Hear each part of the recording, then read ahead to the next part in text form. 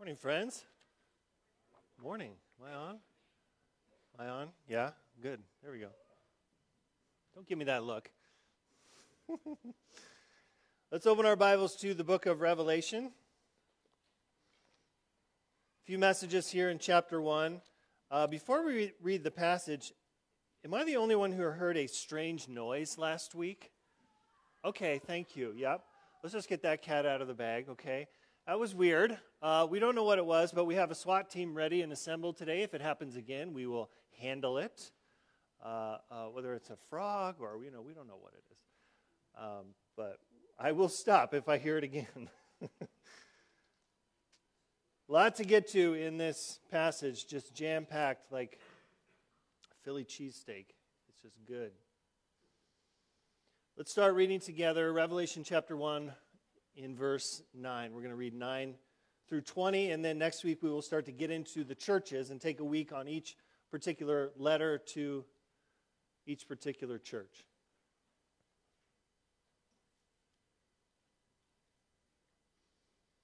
This is the word of the Lord.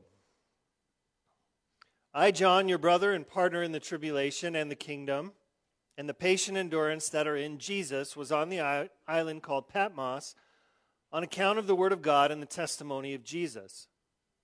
I was in the Spirit on the Lord's day, and I heard behind me a loud voice like a trumpet saying, write what you see in a book and send it to the 7 churches, to Ephesus, to Smyrna, and to Pergamum, and to Thyatira, and to Sardis, and to Philadelphia, and to Laodicea. Then I turned to see the voice that was speaking to me, and on turning I saw 7 golden lampstands, and in the midst of the lampstands one like a son of man, clothed with a long robe and with a golden sash around his chest. The hairs of his head were white, like white wool, like snow. His eyes were like a flame of fire. His feet were like burnished bronze refined in a furnace, and his voice was like the roar of many waters. In his right hand he held 7 stars. From his mouth came a sharp 2-edged sword, and his face was like the sun shining in full strength. When I saw him, I fell at his feet as though dead. But he laid his right hand on me, saying, fear not. I am the first and the last, and the living one. I died, and behold, I am alive forevermore, and I have the keys of death and Hades. Write therefore the things that you have seen, those that are, and those that are to take place after this. As for the mystery of the 7 stars that you saw in my right hand, and the 7 golden lampstands, the 7 stars are the angels of the 7 churches, and the 7 lampstands are the 7 churches. Let's pray together.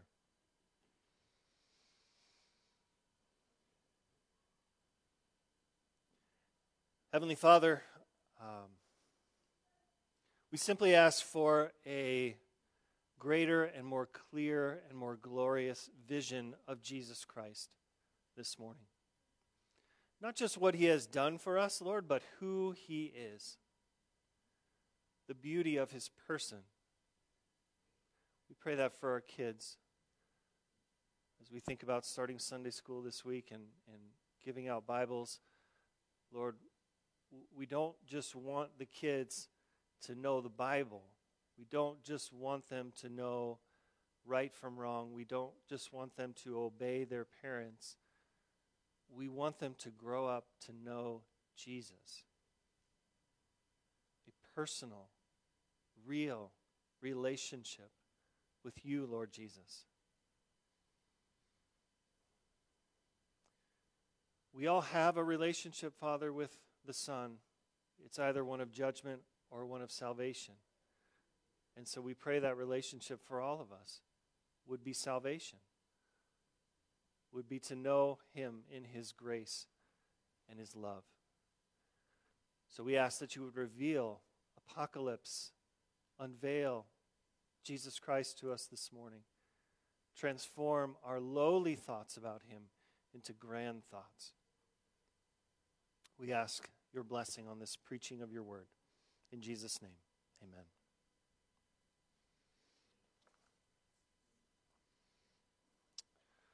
Well, I want to start with an incredibly important question, most important question that you will ever answer.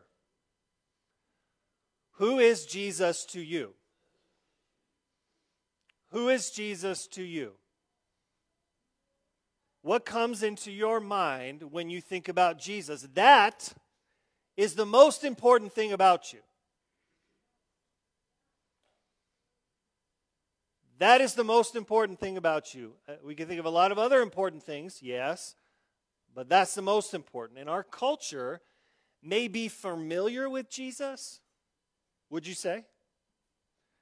But I think very confused about who he actually is. We're familiar but confused. If you ask people, who is Jesus, you're going to get a lot of interesting answers. I hear them all the time. I hear one answer is the Mr. Rogers Jesus. He wears a sharp sweater. He smiles a lot. He wants to be your neighbor or friend or homeboy, whatever it might be to you. There's nothing threatening about that Jesus. He's meek and mild. So this person, thinks, to me, Jesus is the cute baby in the manger, He's Christmas time. And I just like to think about him because it makes me feel good. Sentimental Jesus. I hear people talk about good teacher Jesus. So he's Mother Teresa or the Dalai Lama or Oprah. This person says, I think of Jesus as a good moral guide to my life. He's got some good teachings. I take some of them, and it helps me in my life and helps me to be a better person. He's like a guru. I hear people talk about socially conscious Jesus. He likes fair trade coffee. He has a long hipster beard that he oils. He likes to tweet and volunteer at charities. Socially conscious Jesus. Jesus came to change the world, to make it a better place. He's living the gospel, teaching us to be kind to each other. That's all it's about. Just be kind. Now, there are grains of truth in those versions of Jesus and many others, but here's the deeper problem. Thinking we can remake Jesus, who is God, into whatever we want, into our own image. He's whoever I want him to be. I think of Jesus this way. That's not a good start to a sentence. Just stop talking at that point. Whatever comes after that is probably wrong. I just like to think of Jesus. When I picture God, just stop. Here's an example in popular culture that's just sort of normal, accepted. You remember that great theological film, Talladega Nights? If you don't know what I'm talking about, just go with me, okay, on this. The scene where Ricky Bobby is praying before the family meal. A wonderful family meal of KFC, Domino's, and the always delicious Taco Bell. He's praying, and they get into an argument about Jesus in the movie. Because Ricky likes to pray to baby Jesus. Sweet, tiny, infant baby Jesus. And his wife cuts him off and says, Jesus did grow up. It's weird to pray to a baby. He says, well, I like the Christmas Jesus best. And I'm saying grace. So I'm going to pray to the Christmas Jesus. To which then his friend Cal jumps in and says, I like to picture Jesus with a tuxedo t-shirt. Because he's formal, but he also likes to party. And I like to party, so I like my Jesus to party. It's ridiculous, but it pretty much nails it. That's how we think about Jesus. I like to do this, so I like my Jesus to like that too. I'm like this, and so I want Jesus to be like that. It's just a thought, but what if we let Jesus be who he actually is? It's just an idea. Let's kick it around. What if the biblical Jesus is actually the best Jesus, not the one I design and create? Because here's the thing. When you're in the deep trenches of life, You don't need a God who is just a better version of you. You need the God-man. You need the real thing. When a child dies, when someone you love is sexually abused, when you lose a job and you don't know what you're going to do next, when you lay awake at night and can't sleep because of guilt, fear, anxiety, when your marriage is struggling, you need the real Jesus. You need someone who is tough and tender, the lion and the lamb, almighty God and a human being like you. Someone who is a terrifying judge and will punish evil, but is also a merciful and compassionate Savior who is gentle and lowly of heart and loves to heal and help sinners and sufferers. That's who you need. Not some figment of your imagination who will let you down because you will let you down. That's Jesus of the Bible. That's who we get to see today in all his resplendent, exalted glory. You get a picture of him. That's pretty amazing. You see him from the perspective of heaven today. Not when he was on earth and his glory was veiled, but like the transfiguration, when for a moment it was revealed on the mountain. It's revealed. So I have 3 points. Hearing Jesus, seeing Jesus, meeting Jesus. Hearing Jesus. The Apostle John, minding his own business, and something amazing happened. He hears Jesus. Verse 9. I, John, your brother and partner in the tribulation and the kingdom and the patient endurance that are in Jesus. So it's interesting, writing around, we think, probably 95 AD, John sees himself and the church living together in the tribulation.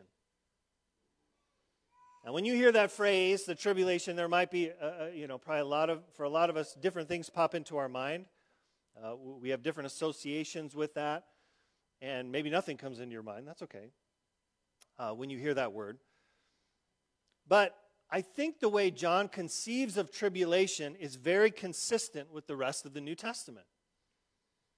Jesus says in John 16, in the world you will have tribulation, same word. But take heart, I have overcome the world. So he's saying that to his disciples and by extension to us. Paul uses the same Greek word 23 times in his letters, and 21 of them describe an ongoing present-day experience of the Christian. It's not something that's way out there. It's present. I think that's the tribulation, rather than something that happens only in the time right before Jesus comes. Present day, ongoing. Matthew 24, Revelation 7 mention a great tribulation, and not all Christians agree on this, and that's okay.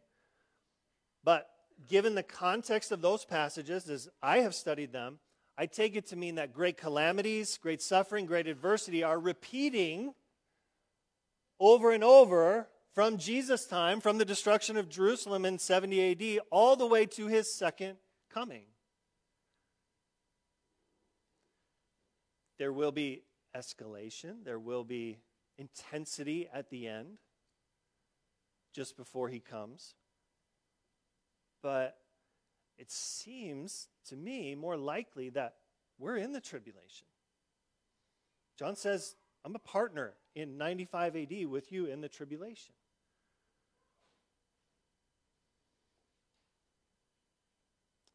I would just say, brothers and sisters, how much worse does it have to get before we believe we're in it?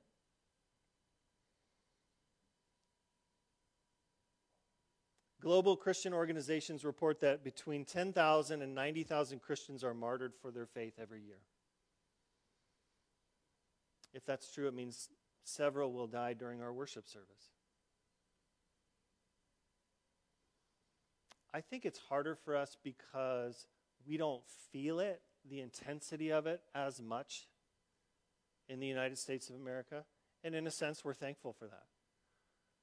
we have a softer kind of persecution. But I don't think it's difficult to believe you're living in the tribulation if you're a Christian in Nigeria, Afghanistan, North Korea. I don't think it's going to take a lot of persuading to believe, I'm not sure how much worse it can get. Maybe a little, but it's bad. John is saying you conquer that suffering and persecution and tribulation the way Jesus did, through patient endurance. Listen, you are not just subjects in Jesus' kingdom. You are participating in the kingdom. You are not passive observers. You are active partakers. According to God, brothers and sisters, we are partners in the tribulation together.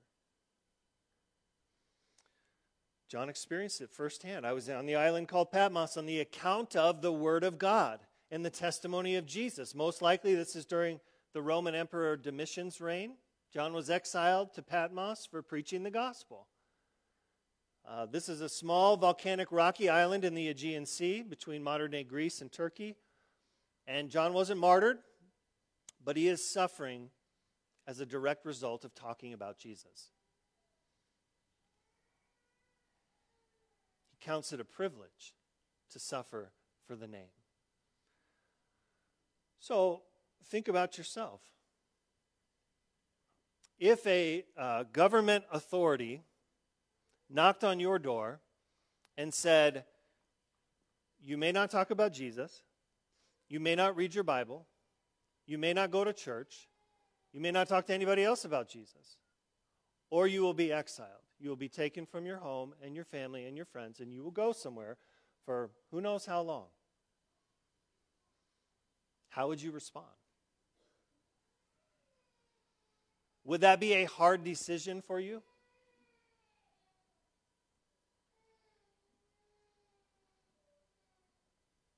Would you have to think about it? Folks, this is where it gets real. This is what Revelation's going to do to us. Are you in or are you not? You have to choose a side. And one of the devil's greatest tricks is in America making us think we don't. We can sit on the fence because we're wealthy. And we don't feel it. But that's a lie. There it is. I hear it. What is that?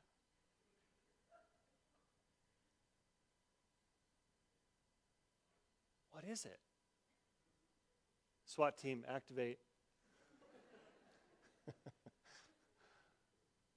All right, well, you guys, I'll leave it to you guys to figure it out. I don't know what that is, but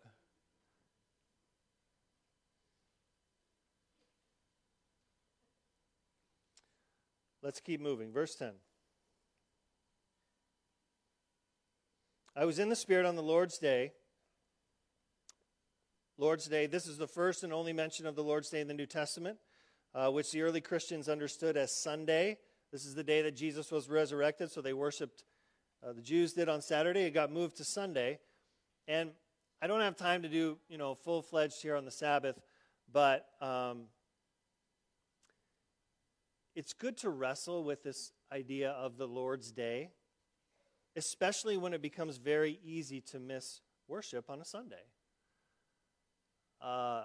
In some sense, Jesus has ownership of this day. Now, we can debate exactly what that looks like. We can talk about, what the Sabbath looks like and what it is to be faithful. But something about Sunday, he has some kind of ownership over. It's his day.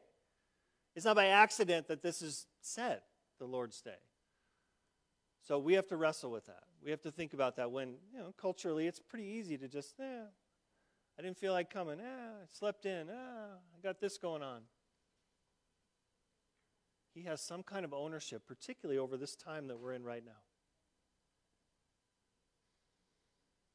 And I heard behind me a loud voice like a trumpet saying, "Write what you see in a book and send it to the 7 churches, to Ephesus, to Smyrna, to Pergamum, to Thyatira, and to Sardis, and to Philadelphia, and to Laodicea."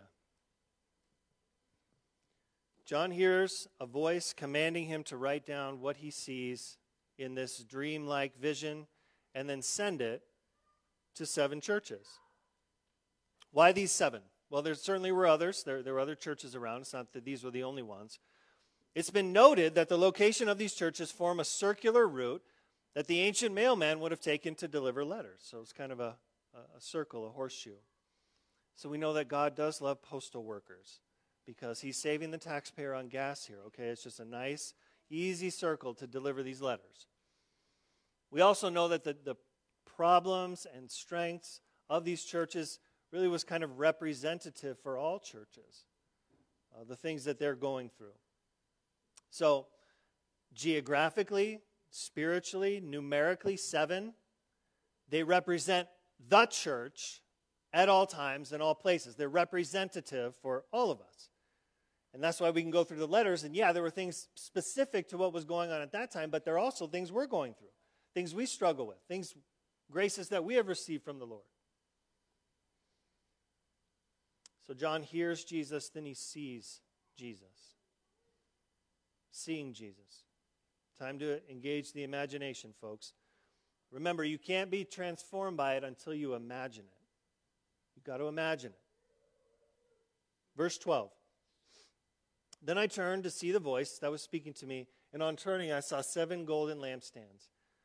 And in the midst of the lampstands, one like a son of man. Jesus tells us the lampstands are symbolic for the church. And where do we find him standing? He's with the church. He's with the church. If you want to find Jesus, go to church. If you want to find Jesus, talk to his people. That's where he is. He's not a checked out CEO living on an island while his company struggles. He's in our midst. He's with us. He's on the front lines. And then John looks at Jesus and describes what he sees. Which, let me just say, this is not about what Jesus looks like. Okay? This is not a literal description of what he looks like. He doesn't have wool-like hair. He doesn't have feet that are bronze. He doesn't have red, flaming eyes. Literally. These are symbols that help you know what he is like. Not what he looks like, but what he is like. Who he is. Verse 13. Clothed with a long robe and with a golden sash around his chest. In that day, these were the clothes of a dignitary, someone of high rank. The hairs of his head were white like wool, like snow. This is eternal wisdom. Connecting him with the Ancient of Days of Daniel 7, it's possible to have a lot of white hair and not a lot of wisdom. It's possible. Not for any of you, but for others, it's possible. Jesus' wisdom is so pure, so transcendent, that it's white as the purest white snow. His eyes were like a flame of fire. As Nancy Guthrie says, Jesus doesn't just look at us, he looks into us. The fire in his eyes is a purifying gaze. He sees the moral goodness in your life. He sees the moral impurities in your life, the patterns of sin. And the fire in his eyes is a passion to make you holy as he is holy. That's what he wants for you. That's what he cares about. That's what gets him up in the morning. Is changing you from the inside out to be like him. His feet were like burnished bronze refined in the furnace. Now, feet in the ancient world symbolize the direction of your life. We would just say, how's your walk? Meaning, how's your life going? How's your relationship with Jesus? Okay, Jesus' life is the mixture of iron for strength and copper for stability. That makes bronze. What that means is his life is refined in absolute moral purity. He will never disappoint you. He will never have a moral failure. You will never pick up the paper and see Jesus failed.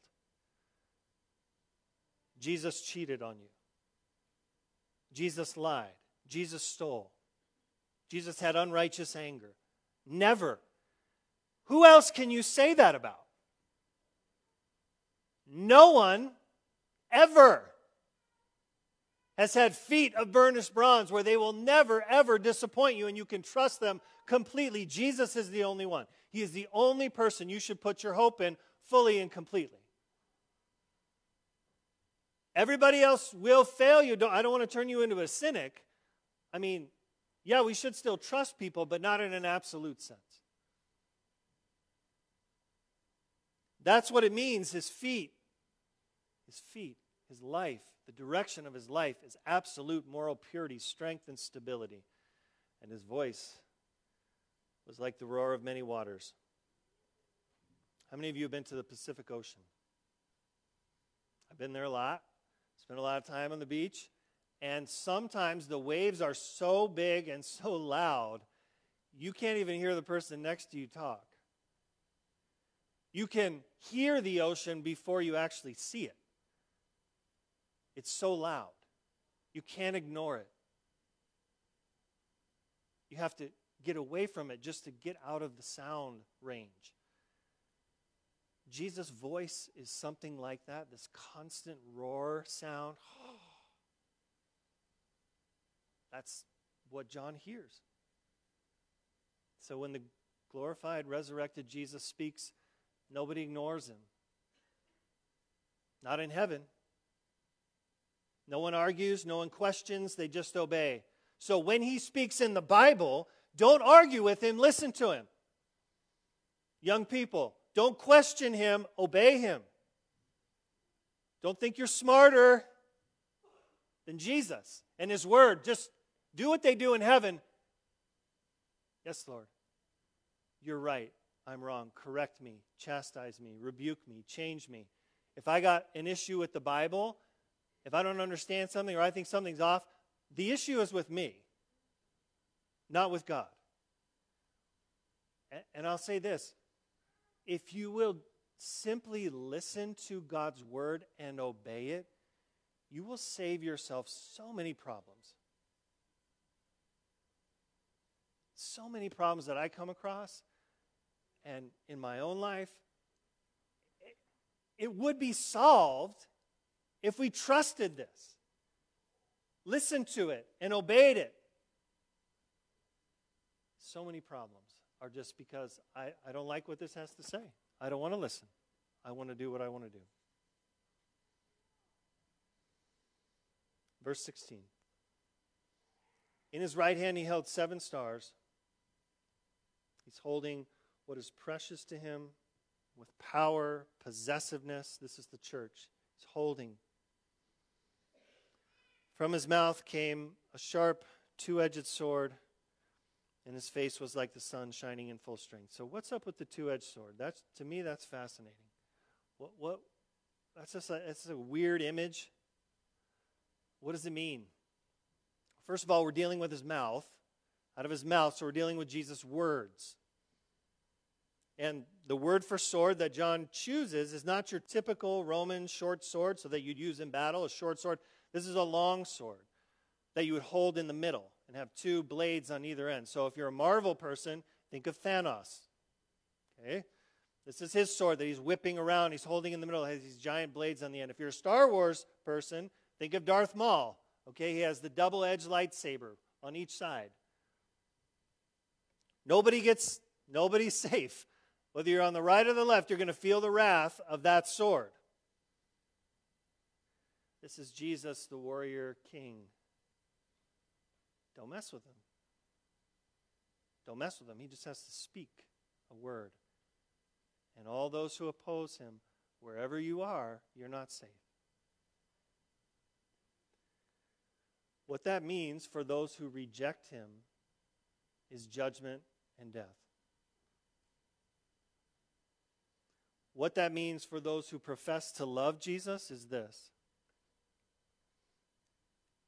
If you are not willing to patiently endure with him when things get hard, when persecution comes, when suffering comes, you too will be judged. If you bail when things get hard, if you're a fair weather Christian, you too will be judged. But if you stick with him to the end, no matter what happens, there will be a word of justice for all your enemies, for all those who did you wrong, for all those who oppose God, and there will be a word of reward for your obedience. You have nothing to fear. You have nothing to fear if you stick close to Jesus, if you hold on to your faith. But no one gets away with anything in the end. John hears Jesus, he sees Jesus, and then he meets Jesus. This is his old friend. Remember that. John, it's crazy, in his gospel says he was the disciple that Jesus loved. And that sounds kind of arrogant, but I think it was just the truth. They had a special friendship. They had a relationship. They're close. So this is seeing his old friend. This is seeing his best friend. And what does he do? He falls down on the ground as though dead. When I see good friends that I haven't seen in a while, that's not exactly what I do. Why does he do that? Because Jesus is now so glorious, so exalted, he just crumbles under the weight of his glory. It's not veiled anymore. It's who he really is. Verse 17. When I saw him, I fell at his feet as though dead. But he laid his right hand on me, saying, "Fear not. I am the first and the last and the living one. I died, and behold, I am alive forevermore, and I have the keys of death and Hades." How does Jesus respond to John's fear? Is he mad? Is he annoyed? Is he frustrated? Is he indifferent? He touches him with a holy, gentle touch. He comforts him. Don't be afraid. You're with me. You're with me. And the thing that you fear most, death, I have control over. Or for some of you, public speaking. Jesus has control over that too. Don't be afraid. This is where we need a God different from us, because we don't expect God to treat us like this. This is where we need a God that we don't design, because this is not how we expect him to treat us, is it? We maybe think if God does reach out to me, if God is coming toward me, it's more like a kid touching a worm for the first time. It's like, just kind of gross, nasty. I know some of you think that about God. If he's coming near to me, if he does come near, if he does touch me, it's like that. It's like, yeah, okay, if I have to. Is that how you think of him, cringing when you sin and struggle and suffer? You might feel that way, but that's not the truth. This is who he is. One author says it this way: the high and holy Christ does not cringe at reaching out and touching dirty sinners and numbed sufferers. Do you believe it? Such embrace is precisely what he loves to do. He cannot bear to hold back. That is Jesus' heart. And we think the opposite. We think he's close to me, he moves toward me, he loves me when I'm good. No, he loves you most when you're bad. That's the nature of the gospel. It's so important that you get that. That is what separates us from the Pharisees. That is what separates us from every other religion out there in the world that says, God will be pleased with you when you're good. So be good, and here's how you do it. The gospel says the opposite. God is pleased with Jesus Christ, who comes to you at your worst and gives you himself as a substitute. Believe on him, and God loves you like he loves his own son. That's amazing. And it's so hard for us to believe. Do you believe it? Have you met him? Have you let Jesus into your heart? Some of you haven't. Have you really opened your heart to him? Have you believed this is who he is? That when you're afraid and when you're at your weakest and most vulnerable, he reaches down, touches you, and comforts you. Come to me, and I will give you rest.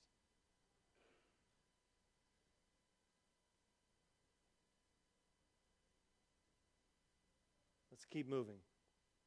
And because we like to keep things light on Sundays, let's talk about death. Jesus holds the keys of death and Hades. Here's the big idea. Jesus decides when, where, and how every person is going to die. It's just that simple. He's a sovereign God. It's his prerogative. And we kind of gave up any input in that conversation the moment that we sinned. Because the wages of sin is death. We don't get a say. The fact that you're breathing is grace. Whether you love Jesus or you don't. The fact that you're breathing is grace. You don't deserve it.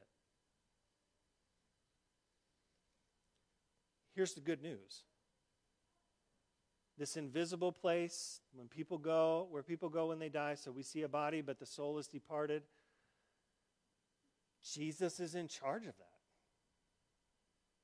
He is in complete control. He has the keys. So you all have keys to your house. I hope you do. Which means what? You control access.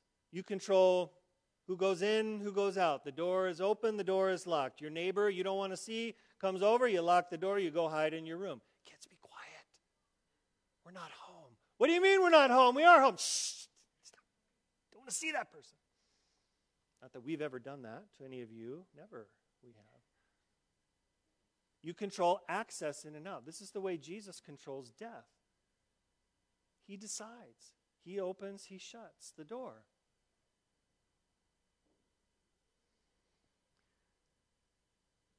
Why does he have that control? Because he conquered death.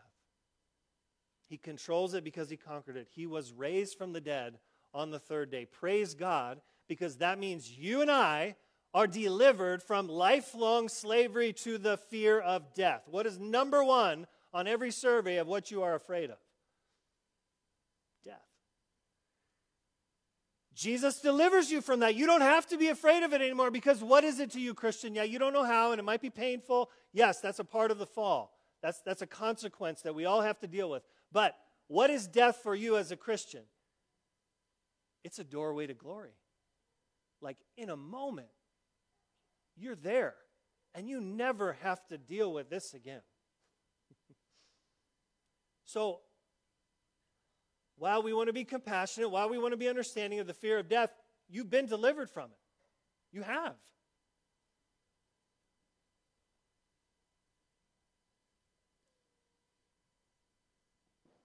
Verse 19. Write therefore the things that you have seen, and those that are to take place after this.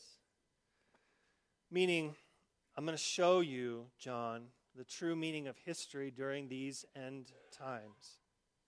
Between my first coming and my second coming, I'm going to show you what the patterns are, what the progress is, what I'm doing. You're going to see into heaven, so write it down. And we'll get into the angels next week, the churches, what that means. But let me just close with a challenge. Work at bringing your understanding of Jesus into line with the Bible. No more, I just picture Jesus as, don't settle for that. Don't settle for the world's interpretation of who Jesus is. Really? You want to trust the world? Trust your Bible. Trust who Jesus has revealed himself to be, the real person in the Gospels, in Revelation, even in the Old Testament, pointing forward to Jesus. The more that you do that, the more that there's less of a gap between who Jesus actually is and who you believe he is, the more blessed your life will be. Let's pray.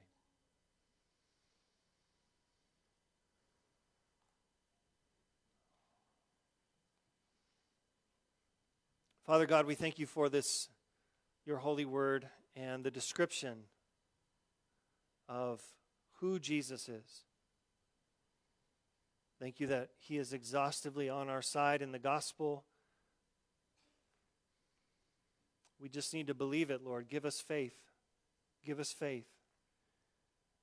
Give us a teachable heart, a humble heart to learn and fall under the truth of your word, not stand over it in judgment. We ask that you would transform us into the likeness of him who sits upon the throne. In his name we pray. Amen.